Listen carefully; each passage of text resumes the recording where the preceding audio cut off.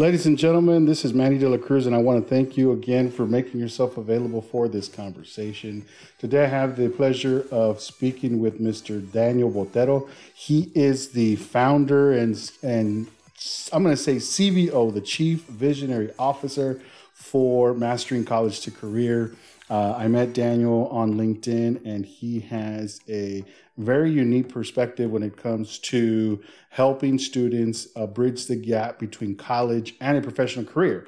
And his advice can cross multiple majors. So, of course, this is STEM focused, but a lot of the information that he provides is applicable to us as well. I had the pleasure of being on Daniel's podcast probably a couple months ago, where he and I discussed our views as to the importance of GPA. I would encourage you to take a look at that episode. I will go ahead and provide that as part of the show notes. But today, so I wanted to get him on the podcast again, because I noticed something that during this pandemic, he was adjusting the way he was approaching his business. Essentially, he started to have a lot of one-on-one conversations. Come to find out, it was over 200 conversations that he's had with students so far. And I wanted the data. I wanted to talk to him to find out why, or not why, but what are the concerns of students right now, given the post-COVID-19 life, right? Things about recruiting, things about resumes. And in general, I wanted to know, like, what is on people's mind, and what, if anything, needs to be our focus for those of us that mentor and want to help you guys. What do we have to change in order to meet the call of adjusting to this new environment? Before we get started, I want to thank everybody who listened to the last episode, and I got some good feedback on account of just being able to share my thoughts on George Floyd. Since then, look, I've done a couple of things to really make this mean something, and for myself. And why do I say mean something? Because as I admit in that episode, prior to this, I had I knew about the issue, but hadn't dug into it. And that might sound weird considering I'm a Latino, and some of you may say, well, hey man, aren't you exposed to racism? Haven't you ever? And of course I have, but my take and my views are still developing, and and I'm not afraid to say that, because as the time has passed, I have seen that a lot of folks that you would think that might even have opinions, or don't even know what their own opinions are. But since then, so what I've done is I started to educate myself, look into some of the areas of focus, really started to engage with the ERG at work and to understand what is it that we're going to do. But I also did something that I hadn't done, and that I saw, and that I wanted to make sure that I did and share. And this was to reach out to some of my friends of African-American descent. And so, look, I got a mixed bag, and I'll just say 50-50. Half of, say 50% of the folks that I checked in on were okay, and they had their own way of coping with this, and they were maybe cautiously optimistic about what change may come. And in some cases, some of those folks even were I would just say, like, neither here nor there.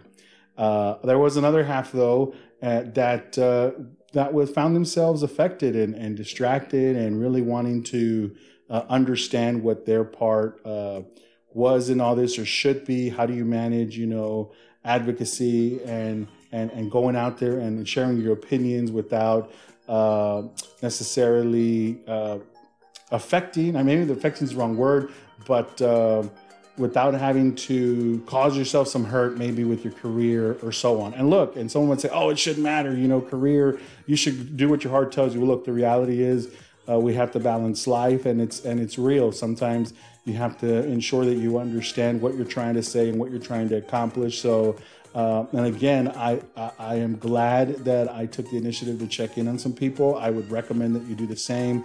Don't assume that everybody is fine or that everybody has answers. We are all just trying to figure this out. I want to thank all those students out there and organizations that were very active in sharing on their own platforms, on their own, I'll say, school pages, right, for their clubs, NSBE, SWE, and SHIP. And a lot of you also were very active in pointing out resources First one that comes to mind is Caterino from UTRGV, always, all day, every day, out there putting information as to how to get involved and so on. So again, without further ado, I please thank you for sticking around and listening to this conversation with Daniel Botero. I hope, as always, that you enjoy the conversation as much as I enjoyed making it.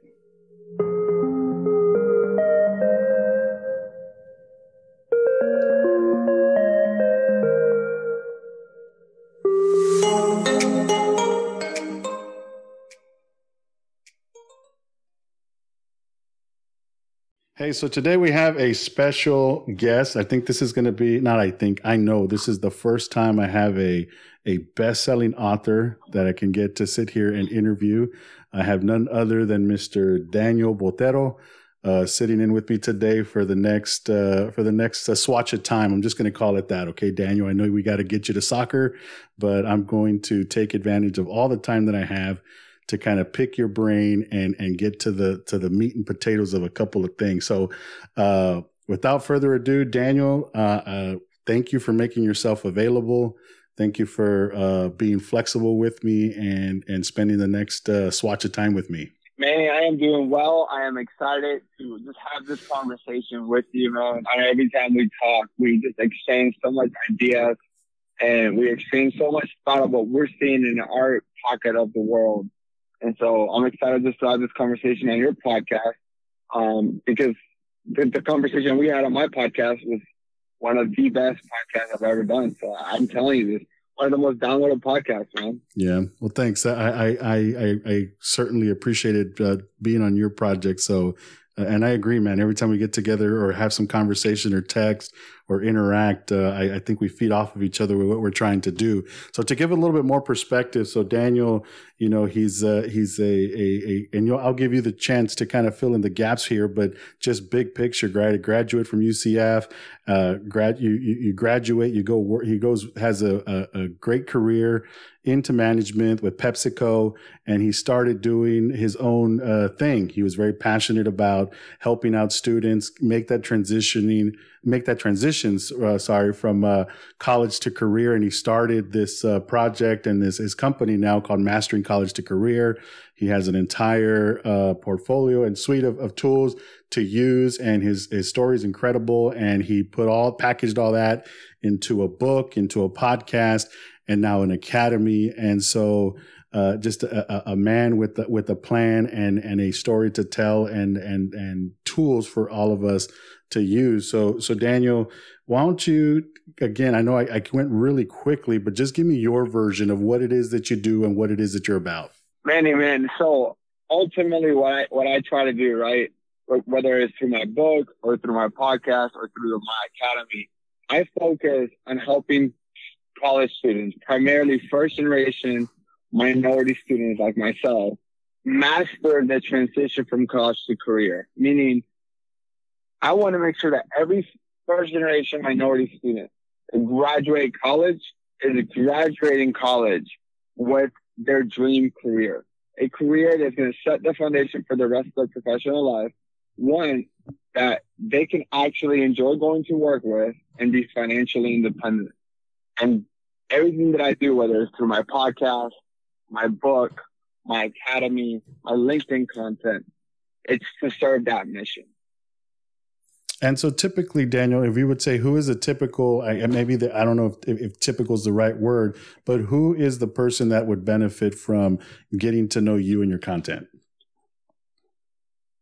I'm going to start with the most narrow, and that I truly believe any college student could benefit from my content, but particularly the one I build the content around. Like, if we think about the avatar, I am thinking of a low-income minority first-generation college student that is very brilliant and smart, is smart, but might not understand how to navigate the career process, might not have the right guidance or doesn't have someone that they can go to and ask those questions like, when should I apply? Or how do I get ready for the interview? Or how do I network? Because we hear all these things about, who you know is really important. Networking is king and all that. But I didn't know how to network when I was a college student, right? They don't teach you that in school. There's not a networking one-on-one class. And so, I think that's what it is. The students that might be like, are very smart, maybe could be very book smart, but don't have the knowledge on the networking aspect of it. They'll not understand the knowledge of interviewing or, the soft skills that it takes to land a job.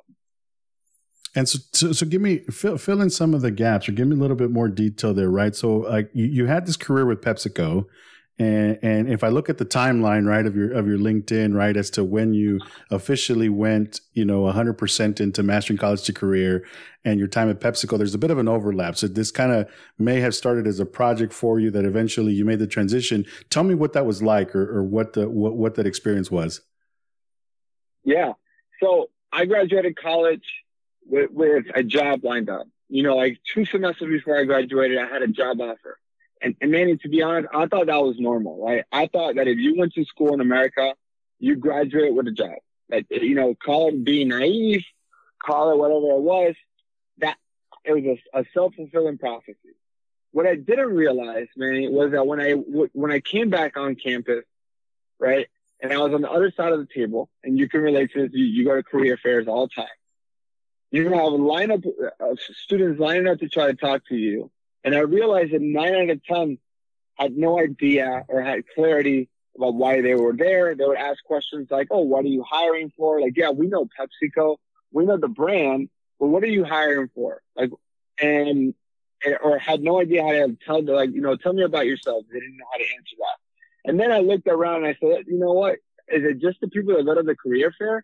And then I go and I look around and I look at my friends, like the people that I grew up with, and I realized it really clicked to me that my best friends in college, my roommates in college and after college, that were smarter than me on paper, were actually working in a job that was not fulfilling and were making half the money that I was. And so that's kind of how I started. That's when I started, because I was like, you know what, I'm going to help my friends. And it all started with helping my friends get into PepsiCo, right? I told them, this is what they're looking for. This is why you'll be a good fit.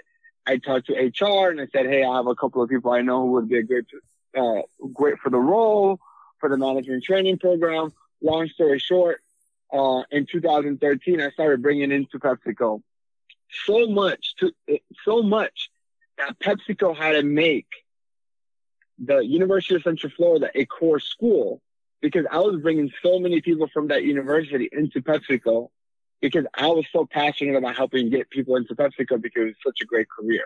And so that's where you see a lot of the overlap, because what started out as me helping my friends evolved into me going back to the campus, being the lead, being in charge of campus recruiting for PepsiCo for one of their core schools.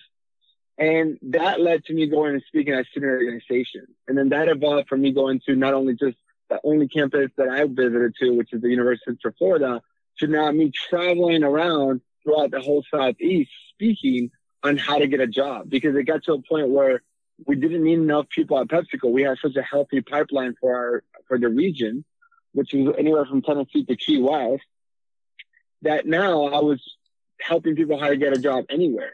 And so that's kind of how it all evolved. And then I loved it so much. And I told my wife, I said, hey, like I always wanted to start a business.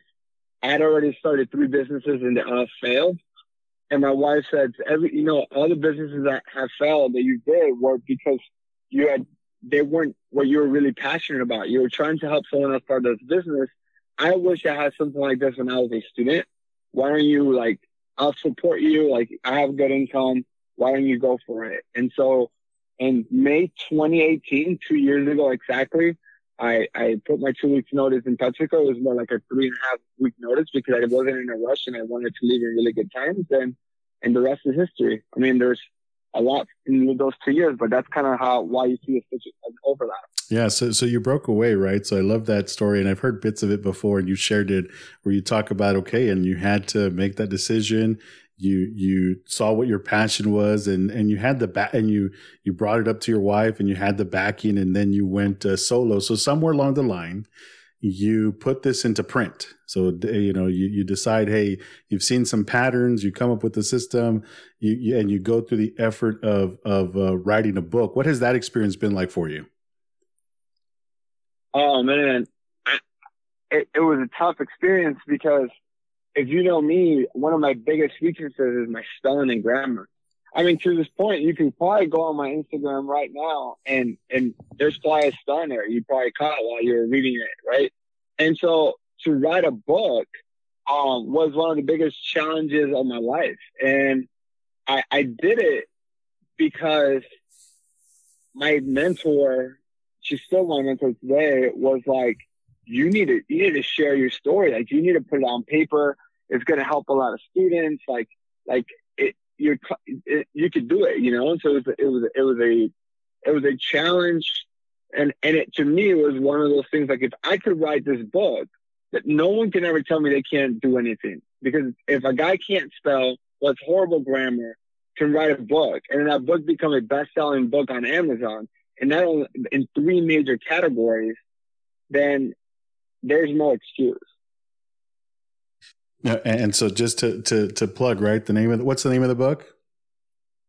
The name of the book is Mastering College to Career. Right, and as you said, it's available on Amazon. And I was fortunate enough to, have met you early on in the process, so I was able to get an early advance access to the book. I'm going to say that, make it, we really got to puff it up, and when I read this thing, right? So when I knew what I had been seeing your content. I was liking what you were selling or what you were saying. I shouldn't say selling because it's genuine, the message that you had.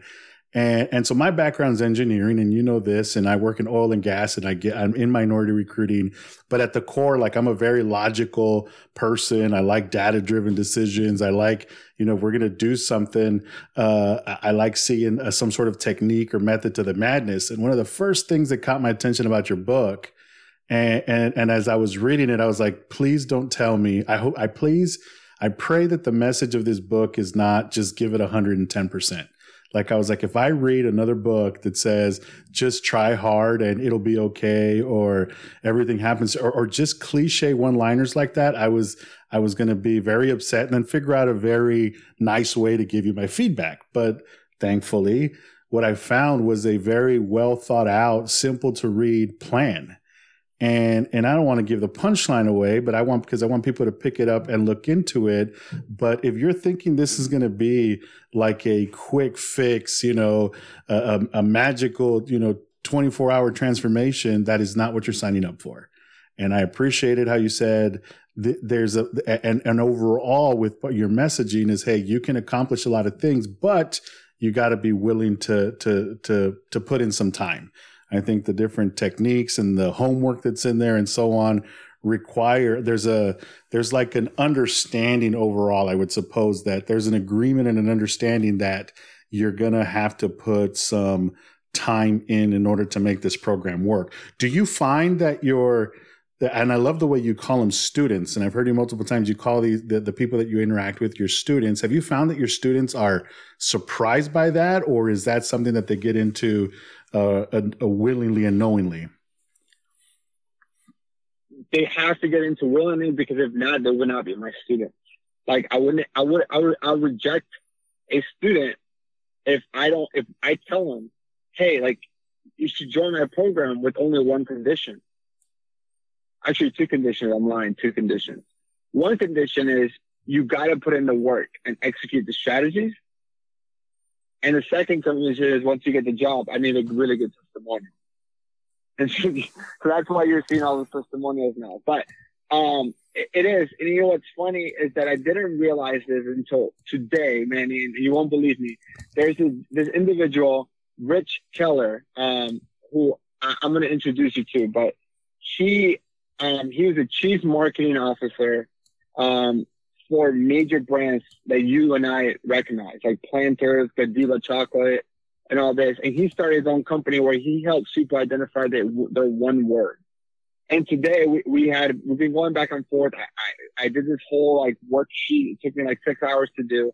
And today we were talking about it. And you know what my one word was? What's that? One word that describes my whole life is grit. Grit. Right? And so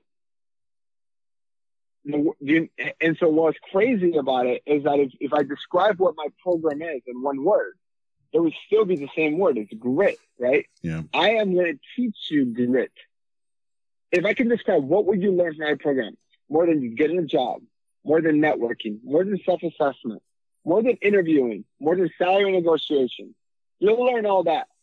But what I'm here to teach all my students is grit. No, and grit is putting in the work. And I agree 100%, right? And that was one of the reasons why I kept digging in. I said, hey, this is a person worth knowing, but not only worth knowing, but also recommending stuff, right? So I started to use your book as a giveaway, and I've also have enjoyed seeing you connect with a good bit of the ship community, right? Engineers and so on, right? Mm-hmm. And so that the stuff and the concepts, like you said, it can be applied to all kinds of majors. There might be differences, maybe if you're between, say, something in business or marketing versus some STEM oriented, but at the core, some of the fundamentals definitely still apply. And I 100% recommend somebody look at your material. So along this way, right, you've been developing this program, you're starting to develop business, and I kind of, things are, for all intents and purposes, progressing. And then we started to hear about this thing called COVID-19, right? As a matter of fact, as we're recording this, we're still barely coming out of this. Can you give me your perspective from a business owner, from an entrepreneur? What was that initial shock of COVID-19 like for you? To me, the first thing was realizing that, like a lot of things, the only thing that's certain is that there's going to be change, right? And so I don't know what the future holds. I didn't know what the future holds in April. All I could do is I had two options. I could either, just be upset, say, hey, finally, when my business was picking up, finally, when I had created all this academy, I had just launched my academy, this whole COVID-19 happens. I could just close shop, go get a loan from the bank and say, hey, I need help. Or I can grow, right? And I challenged, and I said the same thing to all my students. I said, look, your internships probably got canceled. Some of my students got internships were canceled. Some of my students' job offers were canceled. But here's the thing. You're either growing or you're going back, or you're regressing. There's no such thing as staying still. And while most people during this time just did nothing, decided to curl up in a ball and do nothing, they were going backwards. And the people that decided to take action, not only, let's say that they decided to take 10% more action. Well, they're not just becoming a 10% better. If the other people are going backwards and they're going 10% worse, now that gap grows even further, right? And so I've always had that mentality. And so for me, when this whole thing happened, I said, all right, all my speaking engagements are canceled. All my traveling is canceled. I can either pout or now I have all this extra time in my hand. How do I utilize it better? And so and I know we've talked about this. So what I did was I just said, hey, LinkedIn community, for the next 3 weeks, I'm opening up my calendar to give students 30-minute consultations. And I know me and you have talked about this. My calendar got filled up pretty quickly. And for the last 2 months, 3 months, I've been speaking to about an average of 10 students every day for 30 minutes. And so that's kind of how I decided to use my time. Yeah. And so look, in parallel, right? So, and I love sharing the COVID-19 stories because I think listeners and the students will look at professionals and people like you and me and think, oh, these are, class acts. I mean, they got it all figured out. They're going to, land on their feet every time.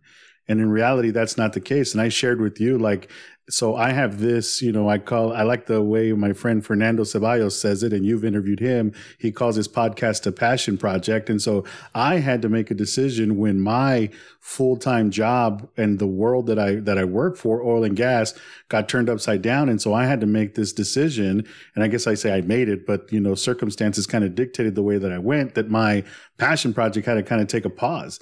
And so I took a hiatus from talking to students and replying to LinkedIn messages, posting content and staying plugged in.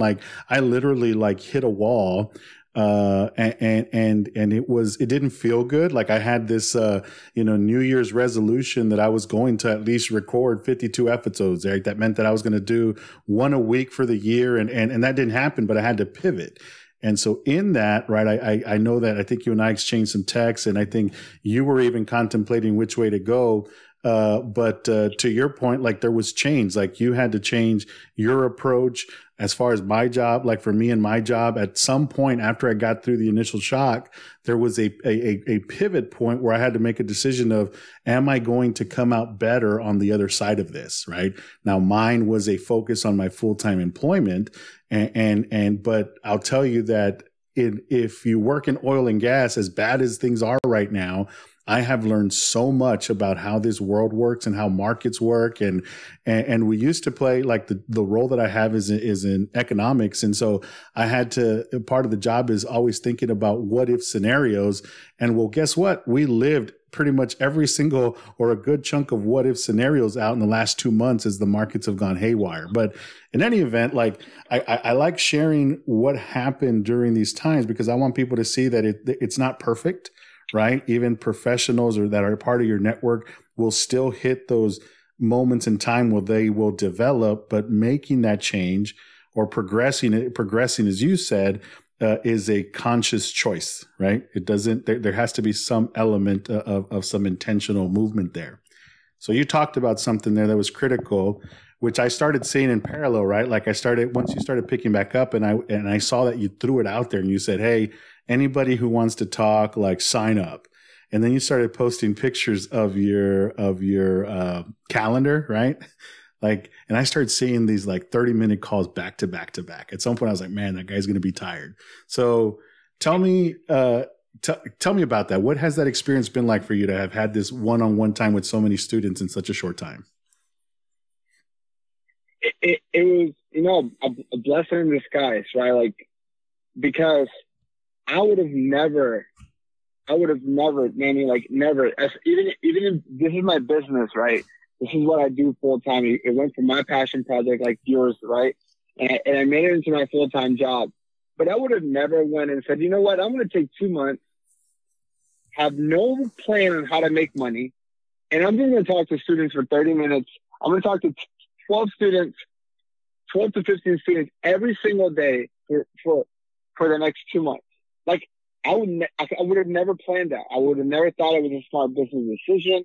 I would have, my advisors in the business would have said like, hey, that's a terrible idea. How are you going to monetize that? Like, at the end of the day, I am a business, right? Like, but it was amazing because I really got to understand how students were actually feeling, and not just one student or 10 students, but over 200 students that I've spoken to, and understand their fears, their biggest struggles, their obstacles. I now have students that are Stanford PhDs, and now I have students that are sophomores or juniors in community colleges, right? So I have this whole spectrum of students, and now I have such a clear understanding that and perspective that I didn't have before of what students are really feeling like all across the country.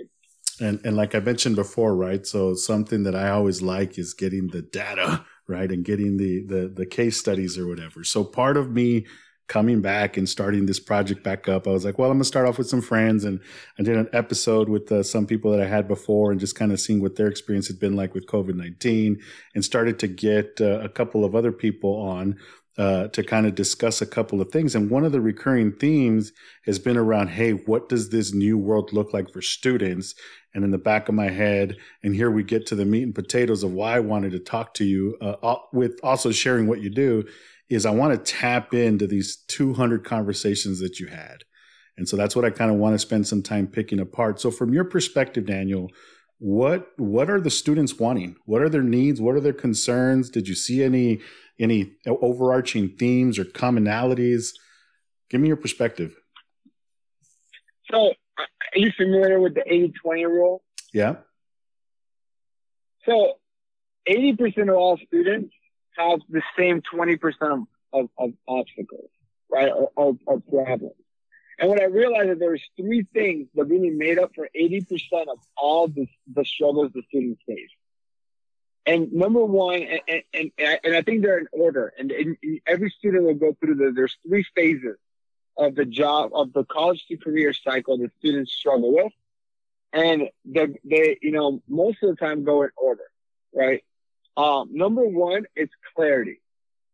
So there's three main reasons why students are not getting jobs. The number one is clarity, meaning that they have no true clarity about what they want to do, where they want to work, or anything like that, right? They might say, hey, I'm an engineer, but there's so many types of engineering, there's so many industries, there's so many companies, there's so many positions. And so because of lack of clarity, they're not able to get any jobs. No company is willing to risk hiring somebody who doesn't know what they really want to do, because hiring someone and not be the right person is a very costly mistake, right? Mm-hmm. So number one is clarity. Students lack clarity about what they want to do. A lot of the students, what I realized is that they're in college because they just assumed after high school came college, and they thought that was just the only really way to being successful is to go to college. The second obstacle that students struggle with is they don't understand how to network, right? They don't understand. So the strategy that they currently do, this is the strategy that most students and most of your listeners are probably doing this, is they're applying to every single company and meet the minimum qualifications for, right? They have one resume, they go online, they feel anxious about what's going on with COVID. And I think from my understanding, they did this before COVID. They just did it more during COVID, which means that they just sat in front of their computer, went on Monster, Handshake, Indeed, LinkedIn, whatever platform their university uses, most of them use Handshake, and they just applied to every single job or internship that met the qualifications that they were going. Oh, any major can apply? I'll apply for that. Only engineers can apply? I'll apply for that, right? And so what happens in that scenario, in a company's point of view, is you don't take the time to customize your resume. You don't really stand out. You're one of 1,000 applicants or more, and that becomes a struggle. And then the third thing is, now let's say you have clarity. Let's say that you have clarity. Let's say that you know exactly where you want to work, and so you customize your resume. But the third obstacle is that they don't know how to communicate well, and so they struggle during the interview. So they might get callbacks. So I talked to a lot of students that applied at 30 companies, which is a good number, right? It's not a lot, but it's not too little. And out of those 30, they would get generally about, 5 to 7 interviews, which I would say that's a pretty good ratio, right? 7 interviews out of 30. But then they go to 7 interviews and they get 0 job offers. That to me is a red flag, and that happened a lot. That was a very common thing. So, and I like the way that you put it, right? You said, hey, there's 3 things here: clarity, don't know how to network, and if you do have 1 and 2 figured out, you can't tell your story, you can't communicate. So let's, start getting your thoughts, and I kind of want to get your opinions and maybe recommendations. How does one get clarity? That's easier said than done. And for some people, it's very natural, and for others, it's very tough, right? So I struggle with this, giving this advice, to be honest, just be very open here, because to me, clarity came very easy. Yeah. But then I also am married to someone who still has not found clarity, even though she's very successful in her career. So she's just very good at everything. She's just very good at a lot of things and has not this driven passion. But in my search for the answer of this question, because ultimately I want to serve my students, I found that you need to do a lot of self-assessment and a lot of self-reflection. Because the truth is that we take more time to plan our vacation than we do to plan our careers. Yeah. And so what I challenge students to do is to take, time to do self-assessments. There's amazing tests out there. My favorite one to recommend is called the Kolbe assessment. It's called the Student Aptitude Quiz, that really measures your natural abilities. It's the only test that I know of, and based on my research, the only test out there that really measures your natural abilities. Like when you were born with those natural inclinations, versus like Myers-Briggs or Strength Finder, the measure personality, and your personality changes as you get older. So most of these tests have an expiration date of less than a year. So the student aptitude quiz is not what I use with my students, because it's the only test that if you were to take that test when you were 5 years old and you take it when you're 25, you get the same result. And so look, and I learned about, actually, I learned it from your episode. So you just did this episode with Emily. Yeah. How do you pronounce your last name? Or you struggled too, Malleus, right? So yeah. Yep. You had a great conversation with her. And when I heard y'all two talking about these personality tests, and look, coming from corporate America, I have taken a good chunk of those branded ones. And I think that even after taking all these, and what I appreciated from y'all's conversation was this whole thought around an expiration date and how they can be, circumstantial and only, to be impactful or have meaning for a block of period in time. And so when I was hearing y'all talk, I'm like, yeah, so because I knew when I took the test, it depended what role I had, and maybe in some cases what my outlook for my current role was, that could affect how I might go with some of those personality tests. But I did learn through that conversation how this Kolbe-A test is a bit different. But I agreed. The other thing that I found interesting about y'all's conversation is just, and y'all's interaction. And I encourage people, part of this is a plug, to go back and listen to your material and listen to that episode, because I like the way you and Emily had a conversation around, well, wait a minute, she's saying, hey, your MO doesn't change, but you're like, wait a minute, I've changed a lot here recently, and I'm a change junkie, like help me reconcile that. Well, it turns out that somebody's MO can be constant change and being a hustler and grit. And so I think you and I both can relate with that. But I agree with you. It's difficult sometimes to give that advice on what clarity is. Cause like for you said it was easy. For me, my motivation and clarity, maybe it wasn't that I needed to do engineering initially, but I knew I had to do something better for my family. And if I wanted something longer term, I had to go back to school. And once I got into school, I knew I was going to use the resources around me to learn how to best achieve, security and so on for me and my family. Then I learned about engineering. And anyway, so it's always been about using the world around me. But I like how you said, hey, sometimes you need to get some help. And sometimes that help can come in the form of these assessments. I think students also have a huge amount of access to free, what I'll say, school resources that I would bucket under this clarity need, that if you go to your student services office, your career services office, go to professors during office hours, and just use that resource of people as a way to find clarity, I think it would behoove you to do so. What are your thoughts on that as far as schools and the resources there for helping students get clarity? Look, all those resources is better than not doing anything, right?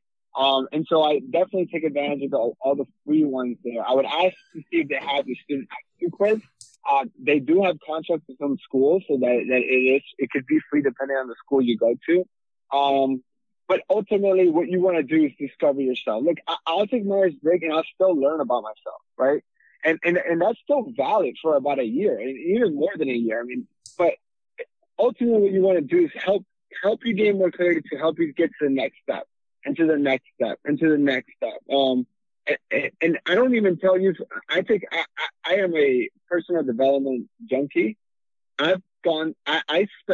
I kid you not. You probably think I'm crazy, but I also don't have kids.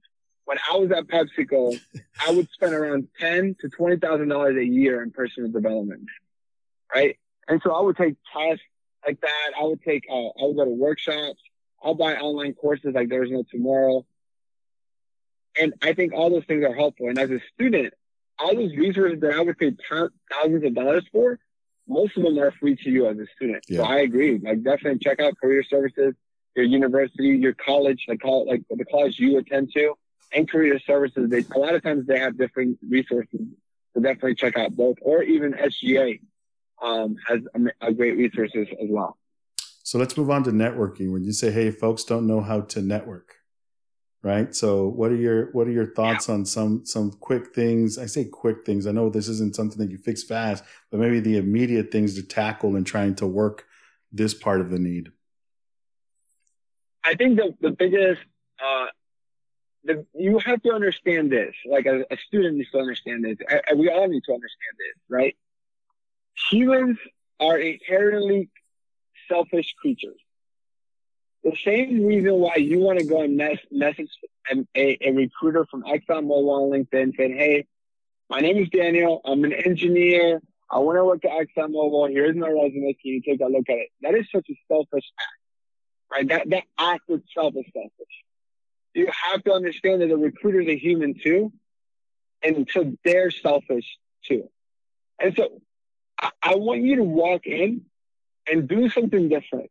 Instead of you starting the conversation and making it all about you, I want you to make it all about them, about their story, their journey. I guarantee that if a student were to listen to every single one of your episodes and leave you the most genuine review and then message you on LinkedIn, you would reply. Like you probably reply to a lot of students already, but I'm saying you would probably talk to them on the phone. If they say, Manny, I want to thank you so much. Before coming and messaging you and wasting your time, because I know how valuable your time is, I've listened to all the episodes you posted online. I've read every single post you posted on LinkedIn to try to get all the concepts that you've shared. And based on everything that I've learned from you, here's my questions that I have for you. Do you mind sharing 10, 15 minutes with me? Right? And then you give value to Manny by saying, hey, here's the feedback. Here's what I heard. I share your podcast with my chapter at the University of Arizona or whatever example we want to use about. So networking really comes down to adding value first. And so just think about networking as opening a bank account, and you need to deposit money before you can withdraw. That is the basics of networking. But networking is the key because visibility is more important than ability, at least to get you to the interview. And look, and I like what you said there about, hey, the people on the other side, we're humans too, right? And I think as I'm hearing you say, hey, you're giving this, fictional interpretation of who I may or may not answer to, but I'm listening to it, and you're right.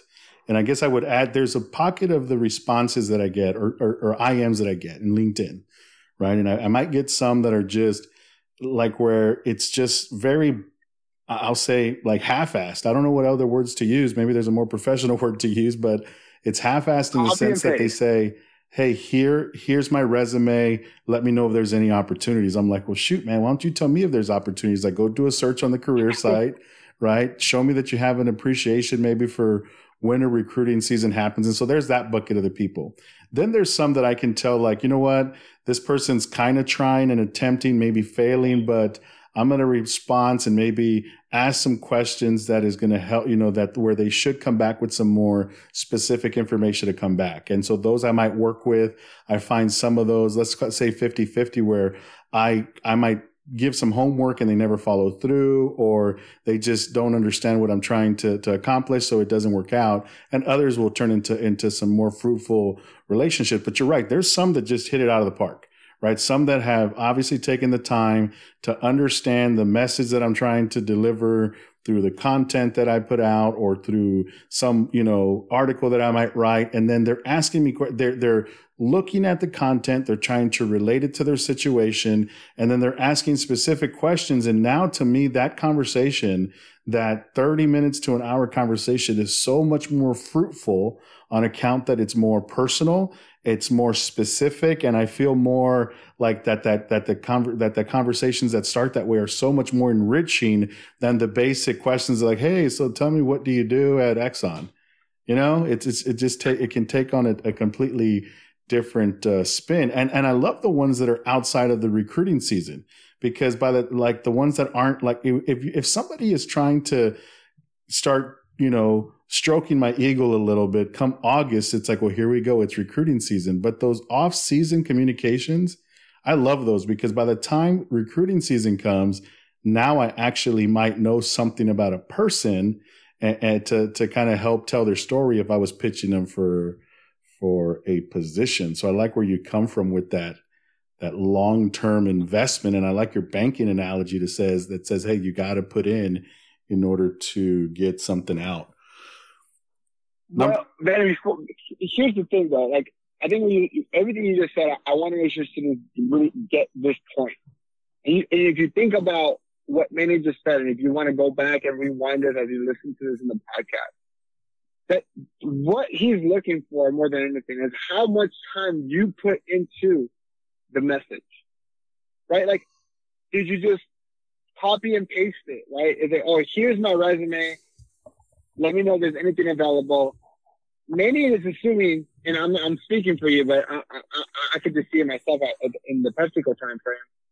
Oh, so you're probably sending this to me. You probably send this to like 100 other people. It took you no time. Yeah. And then the second message that you said were like, oh, they're a little bit more customizable. You could tell they put a little bit more time into it.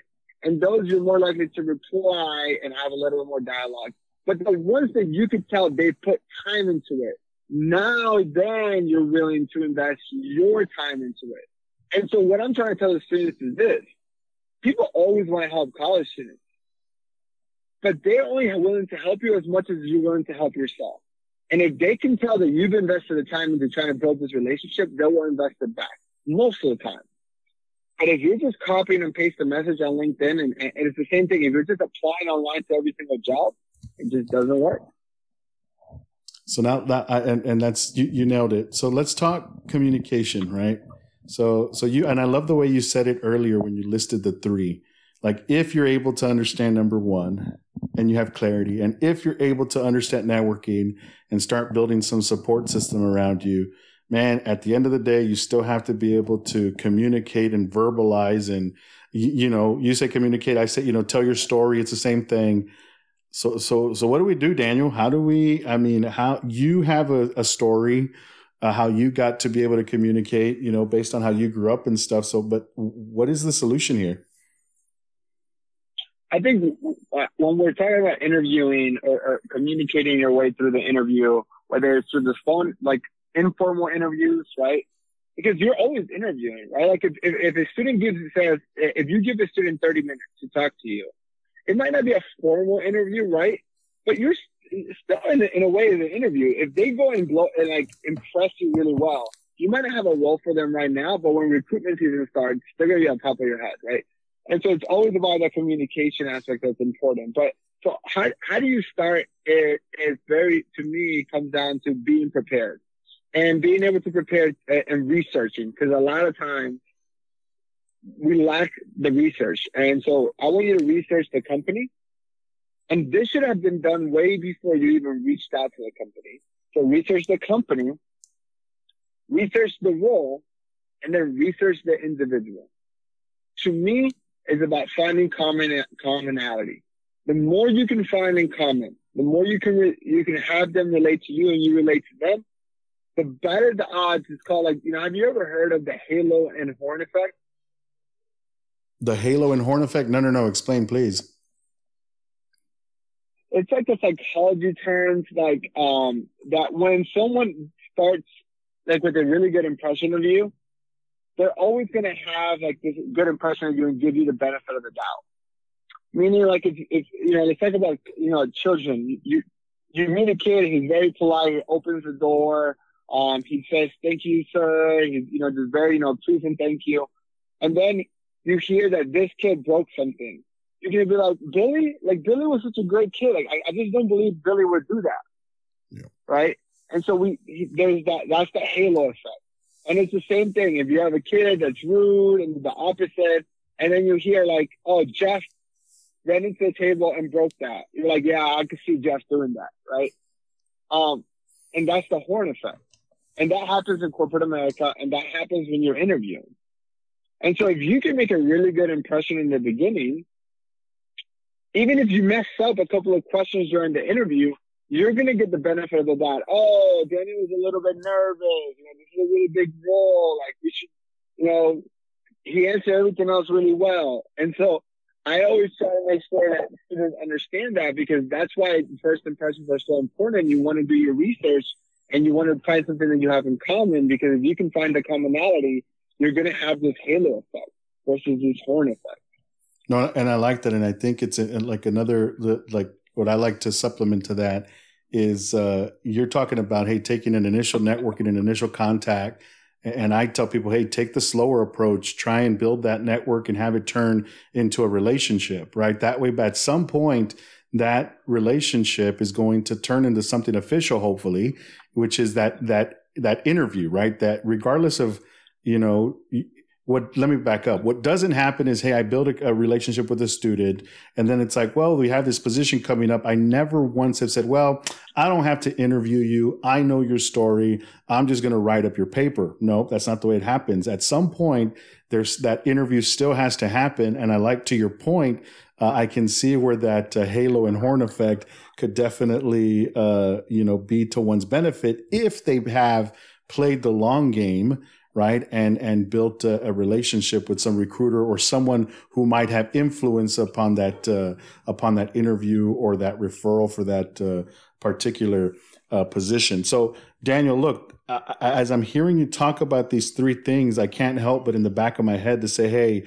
I'm not hearing anything brand spanking new other than saying, hey, the fundamentals haven't changed, but COVID-19 and this new challenging hiring environment has certainly highlighted and maybe surfaced some of these areas at a much higher level than maybe in the past. So from your view, like what's new? Like now we're, fall recruiting season may or may not start in 2 or 3 months. We still don't know, right? We still don't know if college students are going back to campus, if companies are actually hiring.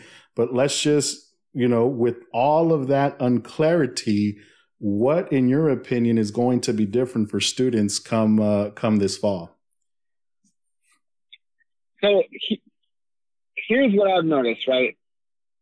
More students than ever are defaulting to their norm of applying for jobs, which is just go online and apply for every single job that you can meet the minimum qualifications for. Here's what I think every student should do. I think you need to focus on humanizing the recruitment process. And here's the thing. Anytime you apply online, you are one of hundreds, and now during COVID, one of thousands of people that are applying for the same job you are. You become applicant number 136, for example, right? You're just a number. And the reason why companies do that, right, is because a company gets so many applicants that they don't have enough resources to actually look at every single application. And so what you need to do is think a little bit and say, all right, how do I humanize this process?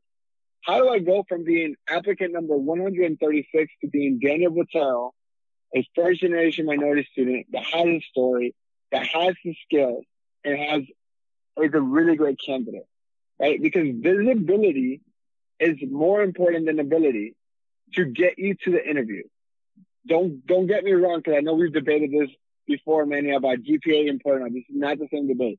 You still need to have the ability, right? You're still going to have go to the interview. Your visibility might get you to the interview, but if you can't do what the job requires, you're still not going to get the job. We can't fix that. That's not going to be fixed. But we need to get you noticed. How do you stand out among the thousands of other people applying for a job? And when you do that and you get noticed, then you recession-proof your career. Another COVID can happen. The second wave can happen. Look, right now we're between, people anywhere from 15 to 25% unemployment rate. Like, the numbers are a little iffy. That still means there's about 75% of people still employed. Of people who want to work are still employed. So what that means is that employers get to be pickier about who they want. But don't get me wrong. People are still hiring, and not in every industry, but the people are still hiring. And when they run into good talent, they make spot for it. And if you have a couple of minutes, I would love to share one example that happened last week, Manny. No, please, absolutely. So I'm not going to say the company or the name just because it has not been completely official, like the contract has not been signed, but a vice president of campus recruitment for a large financial institution in California reached out to me because she had saw that I was very passionate about helping first generation minority students. So she schedules a call on my calendar. We talked yesterday or last week on Monday, so over about a week ago. And she was telling me that she was tasked to grow the internship from 25 to 75 interns this year. And what the internship is growing, but she, I was like, so how has all this been affected with COVID? And she goes, instead of having 70, I had to I had to bring him down to 33, and I had to move him to virtual internship. So her original plan was to go from 10 to 70, but because of everything going on, she just had to go from 70 to 30 to 33, right? And they had to be moved to virtual internships. And so I said, what positions were you hiring for? Long story short, there was a student that I mentored that was a great fit for what she was looking for. So I said, do you mind if I share with you this LinkedIn profile of one of my students? And she goes, no. And I just pretty much said, this individual, I'm telling you, he's worth a conversation. The internship had been closed. They had already told 60 other people that they weren't going to get an internship, right? She looked at his profile, and I shameless plug, his profile looked amazing because he followed the steps of the program, right? And it led to her reaching out to him to interview him. Now, let's go back. This is the same thing as the halo and horde effect. There was the halo effect, right? I had already referred it. She respected me. She reached out to me on LinkedIn. I was giving him the green, I was saying, this guy is worth the talk. Even if you can't hire him now, you need to have him in your pipeline kind of deal, right? And the student deserved everything I said about him, by the way. So it's not like I was just trying to hook him up. Long story short, I spoke to her on Monday. They spoke on Tuesday. He interviewed with the engineering department on Wednesday. On Thursday, he had an internship offer making over $25 an hour. During COVID-19, she went and argued to the finance department to get funding for this student. Wow, that's an amazing testament to what someone putting in the time and actually working part of their network and actually building a story. And I love something that you said, Daniel, and I think I don't want to run over it, but you said, hey, I wasn't just like hyping them up. I wasn't just giving them the hookup. They deserved everything and actually could deliver on everything that you were saying, right? So that needs to come out loud and clear, because I think I have met, I wouldn't say a lot, but a fair number of folks that think that networking is about finding that one person that's going to hook you up because they like you. And although that might exist, I tend to think that there's people that are willing to help you. But like you said, hey, that you might get the visibility on the game that you talk, but you still need to bring the ability. And in order for someone to put their neck out for you, because look, you're at the end of the day, and you said this yourself, hey, you're a businessman.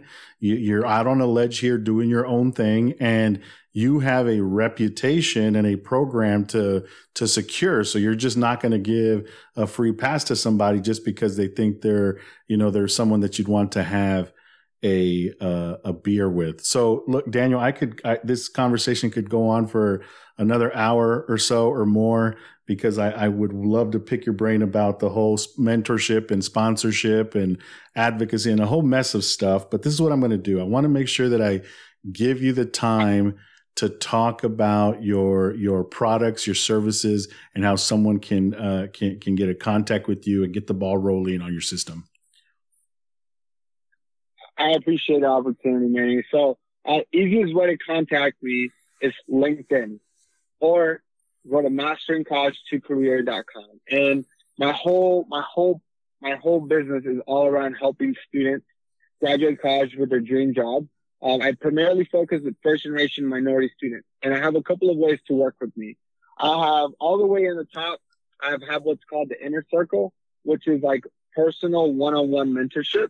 And those are for students that are either seniors or recent grads that just want that more hands-on help and things like that.